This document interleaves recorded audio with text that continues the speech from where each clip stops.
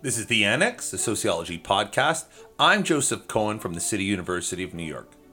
Today, Neurosociology with Rengin Firat from the University of California at Riverside. Our discussion was recorded on August 12th, 2019. Okay, we're here with Rengin Firat, a sociologist from UC Riverside. Rengin has a pretty long publication, an impressive publication list, I have to say.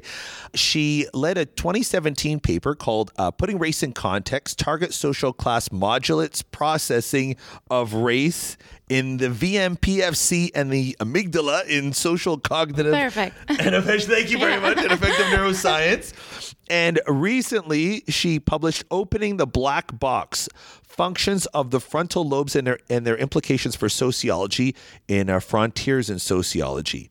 That was this year. And Rengin is a neurosociologist, which is a crazy topic. So thank you so much for sitting down with us. Thank you for having me. I'm excited to be here. Yeah, I'm happy to just get an explanation. It sounds like an amazing field. Your publication sounds so impressive. Thank you. And I'm trying to get my head around it. Tell me, what is neurosociology? Thank you so much. So it is so exciting. It is a very new subfield of sociology. Actually, people have been writing about it for a while, like David Franks, the last decade or so. But the research, the empirical part of it is pretty new.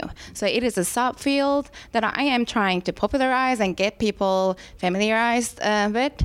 So neurosociology is a sociological theory and method that uses neurological methodologies and theories.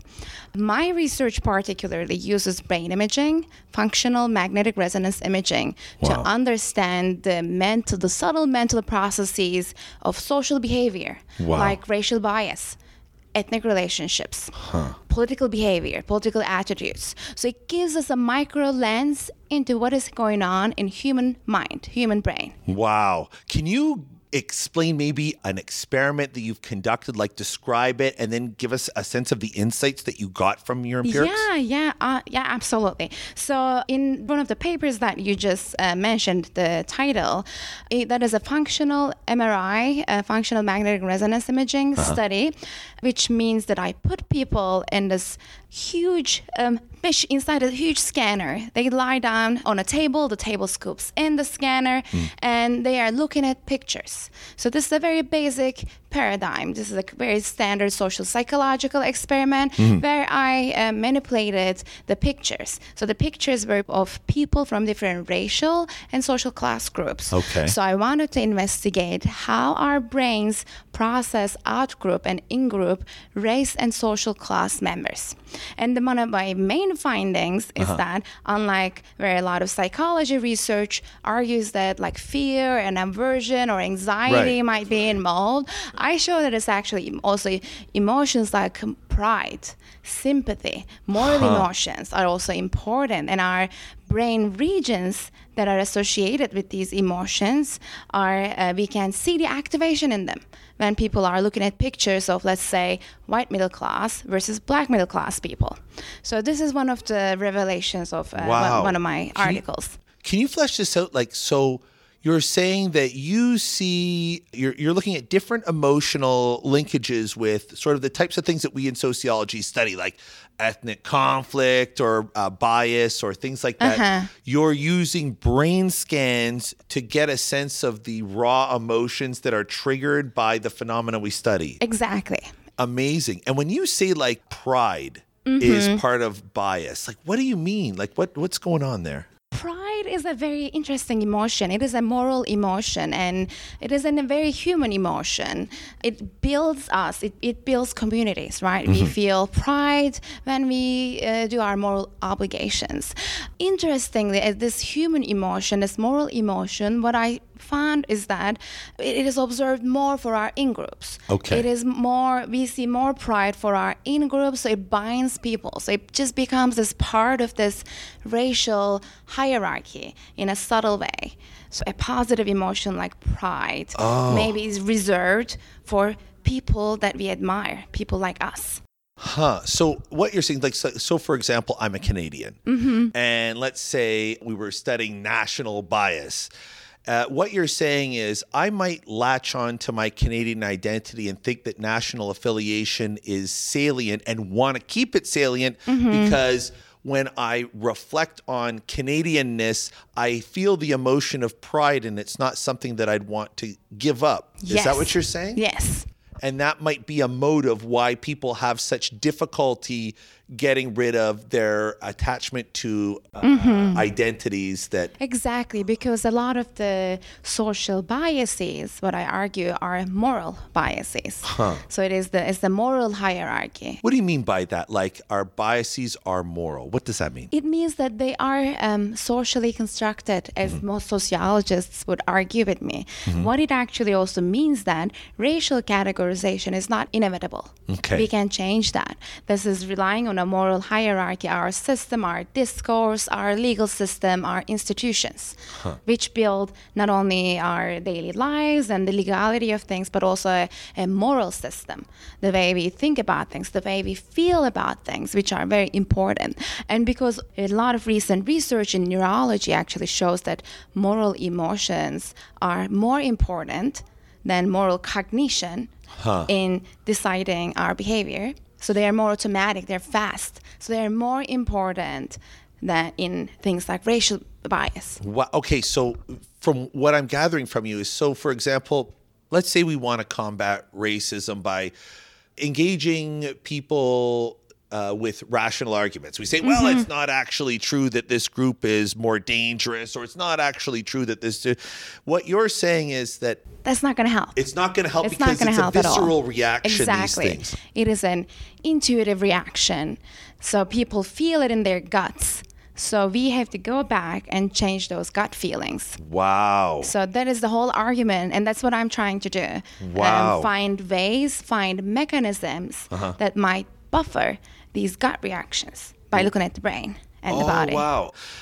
What other emotions did you see that attach people to, let's say, race or ethnic ideology, or their ethnic identity and racism, or, an ethnocentric view of the world?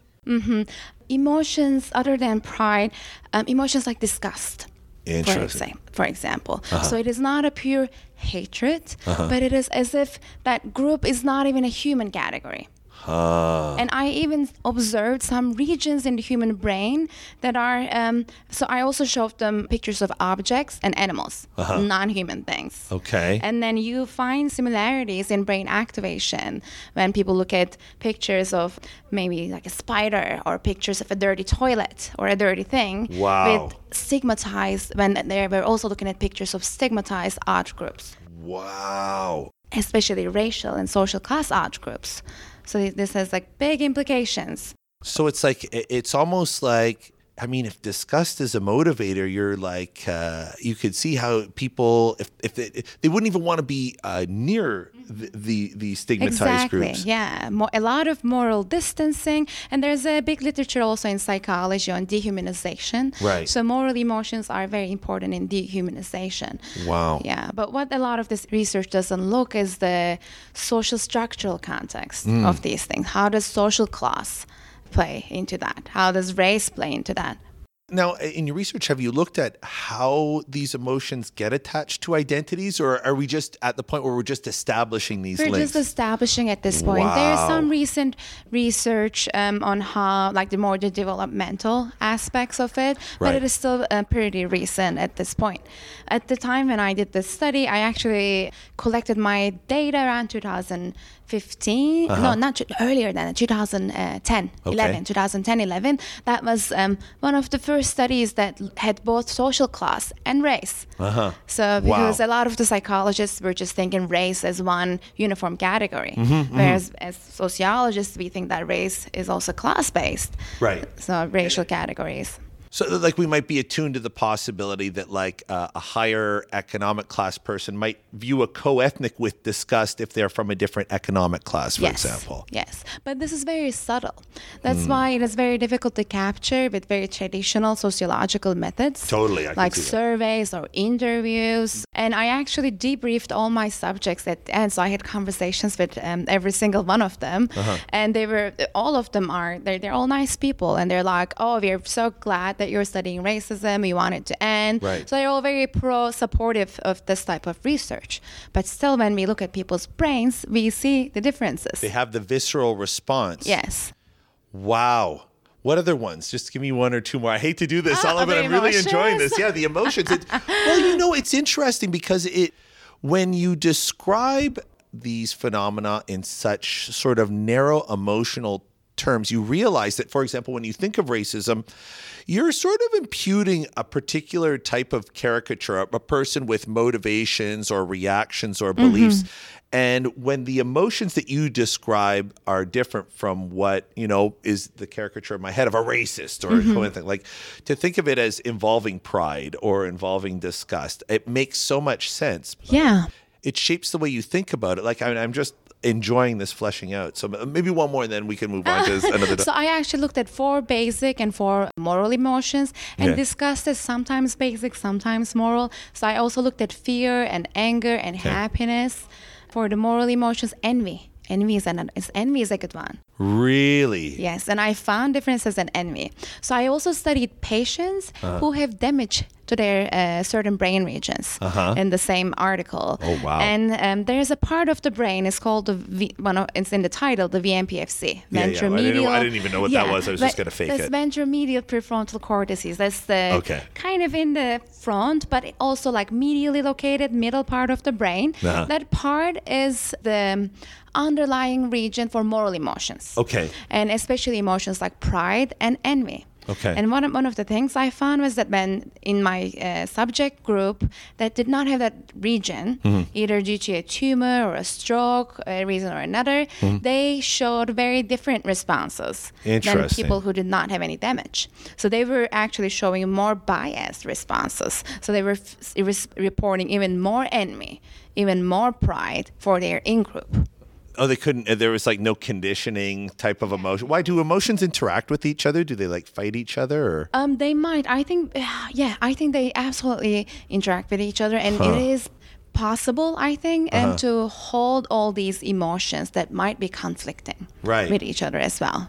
It makes a lot of sense. I mean, for example, I can think of co-ethnics with me that I don't, on a visceral level, I don't have positive reactions to, and it might condition how totally I make, or how central my ethnicity would be to my personal identity because there's these multiple. Exactly. So the basic idea here is that it's because humans, we have not evolved to have races. We have not evolved to have ethnicities. Right. But the basic idea is that when we look at human evolution, humans have evolved to have coalitions.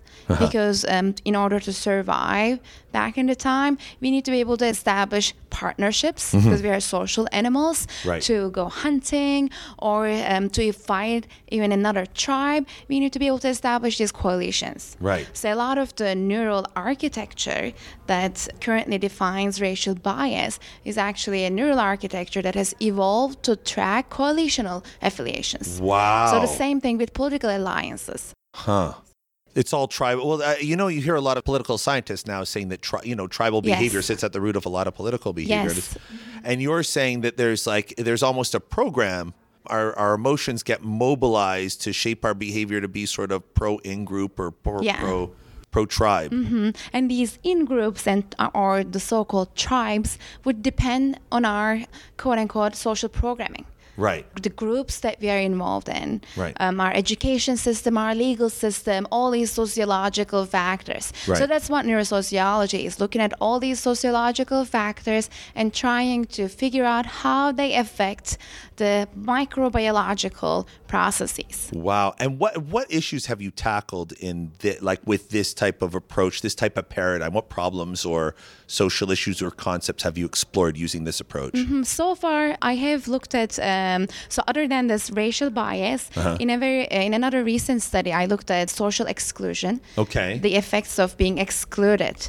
And so the brain, what I found, which is similar to other studies, is that the effects of when people are socially excluded, the brain regions that are activated in response to physical pain are activated. Really? So we feel social pain as if it is physical pain.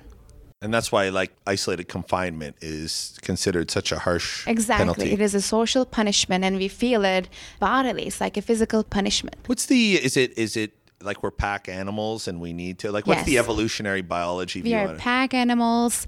One of the basic arguments is that we need to be grooming each other, and we do it with language. Because our group size, like Dunbar's rule, is What's that? I don't know Dunbar's rule. So. I think it was so. It's the number of people. If you were at a bar, it is the number of people that you would bump into and could have a small conversation without being awkward. Okay. So, So so it is Dunbar's rule is that this number is an equilibrium, and humans have evolved in this. So we could hold, I think it was 150, if I'm not mistaken. So this is the number of people that we could sustain in our communities. If it was a small number, like 10, we did not need a lot of social rules. We would not need language, maybe. Right. We would not need a lot of our symbols and gestures. Right. But because we have evolved to be in bigger groups, right. but not mass, not like mass market society, right. but big enough that we need to be able to use the symbols and the gestures and an abstract language to be able to solve problems. That's interesting, though. So it's like, are you saying, is the idea that there is like a natural group size? This is what Dunbar is saying, not me. Right. And there is some disputes of this. This is a conversation, of course. But it's an idea that's out there. It is a theory, at least, that shows the socialness of humans, how we are very social animals. So I have colleagues that are primatologists that study macaque monkeys. They study chimpanzees and orangutans, and they're also social animals. And we could see the basic, even certain moral capacities like fairness. Really? Perceptions of fairness in other primates and monkeys. Wait a minute. So like a lot of the in-group, out-group behavior that we exhibit, is this like we're thinking of a universe of like up to 150 people who are salient to us and we mobilize like these type of schema on behalf of our group of 150? Is that it? And that would be one theory about that, or at least because human cognition is not evolved in a mess in a modern society with millions of people living in a modern nation state. Maybe we are thinking, when we think about our nationality, when we're thinking about our political groups or racial groups, we're thinking about them as more concrete, smaller tribal groups. Then also, it's like, wow, that it makes it hard to imagine a social system where there's not this animus, because there's always, if such small groups are salient, then you're always going to have like an in-group and out-group. Is that, and it's just we're programmed to be like that? Is that the idea? Or? I think we're always going to have an in-group and out-group, but it doesn't mean that we cannot expand our in-group. Right. That's another thing I'm studying. So I'm very interested in studying human values as a subcomponent of human morality. And one of the values that I'm interested in is self-transcendence. Okay. So this is it is the valuing people or groups that are beyond your immediate self and immediate in-group. Okay. So without getting an immediate reciprocation, would you contribute money to a cause? Would you go and help a stranger on the street? Do you support equality? Do you support the welfare of other people? So it's like you're trying to, it's like reorienting these categories that we have in our head that we react viscerally towards. Yes. Wow. And one of the things I'm interested in is that does this value orientation, could it help buffer racial bias and stress that might be caused by interethnic contact? So that's one of the things I'm looking at. So that's a new project I'm launching at UC Riverside to see whether or not we could look at these different values as mechanisms to buffer interethnic stress. You said that you have some ideas of interventions that have come up over the course of your week. Can you give us sort of an overview of that? Yeah, exactly. So I'm interested in two value prototypes. So one of them would be self-transcendence, which is established actually value domain in Schwartz values theory. I kind of turn it around a little bit, and I conceptualize it as a communal value. I say communalism. So one of the things I'm interested in is that can we increase communalism? And how can we do that? What if I put people in groups where they cooperate more? How could they cooperate more? Could we create a common symbol, common language? So that would be one way. Another value that I'm interested in, this is a concept that is also familiar to sociologists and might be contentious, is agency, the concept of agency. So I also argue that agentic values, being able to manipulate your environment, being open to new ideas and new experiences might also help some people and protect the efforts. So in one of the manipulations that I'm trying to develop, for example, I'm asking people to recall the times that they have put in an effort to come up with creative ways to certain problems. That's one way. Okay. And some other way in another manipulation, I'm looking at communal values and more implicit priming, where they just read a text describing a situation. And we could just change the pronouns from I to we. So like that we-ness, like reading something with the language that says we and ours might prime people to think more communally. Now, have you done any research along these lines, or is this a direction you're looking to go to? Yeah, so my last brain imaging study, functional MRI study, I used these priming methods to look at how they buffer social pain in the brain. Social exclusion related pain in the brain. Wow. And what did you I find that communalism especially is helping minority groups. I had African American and Caucasian subjects. So especially African American subjects benefited from communal values. But I'm still analyzing my data. I need to do all my checks and balances, and so this is a paper in progress. Wow.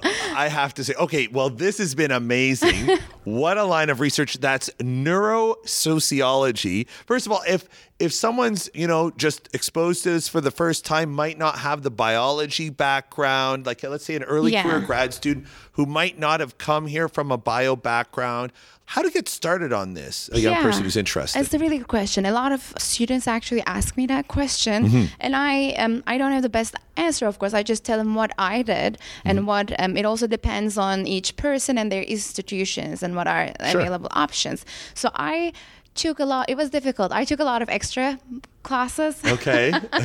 I took neurology classes. I took medical neuroanatomy and neuropsychology courses to kind of have a background in this. So I did a lot of research in the neurology department. I attended a lot of neurology meetings. And so that I'm exposed to other people's research, and I took all this coursework, and all my dissertation work I completed in the neurology clinic.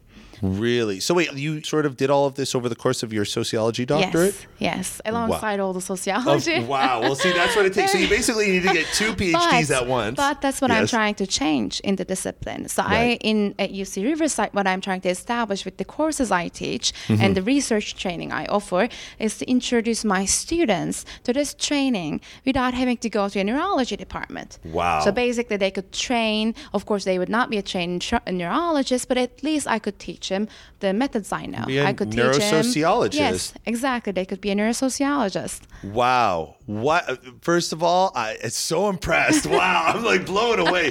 What a line of research. Thank you. I'm very humbled to be hearing all of this. It sounds incredible. And I guess the answer in brief is if you want to be a neurosociologist, well, then head over to UC Riverside and look up Rengin Firat, because that's where it's at. Yeah, or feel free to email me with any questions. I'm very happy to answer students and other colleagues' questions. Wow. It was a pleasure. Thank you so much. Thank you so much. I appreciate it. This was incredible. Yeah. That's Rengin Firat from the Sociology Department at the University of California at Riverside, introducing us to the extremely exciting field of neurosociology. Thank you so much. Thank you. I appreciate it. You've been listening to the Annex, a sociology podcast. A special thank you to Rengin Firat from the University of California at Riverside. We're on the web, sociocast.org/annex. On Facebook, the Annex Sociology Podcast, and on Twitter @Sociannex. Our producers are Laseth Moreno, Jaylene Colon, and Fazia Muhammad. I'm Joe Cohen. Thanks for listening.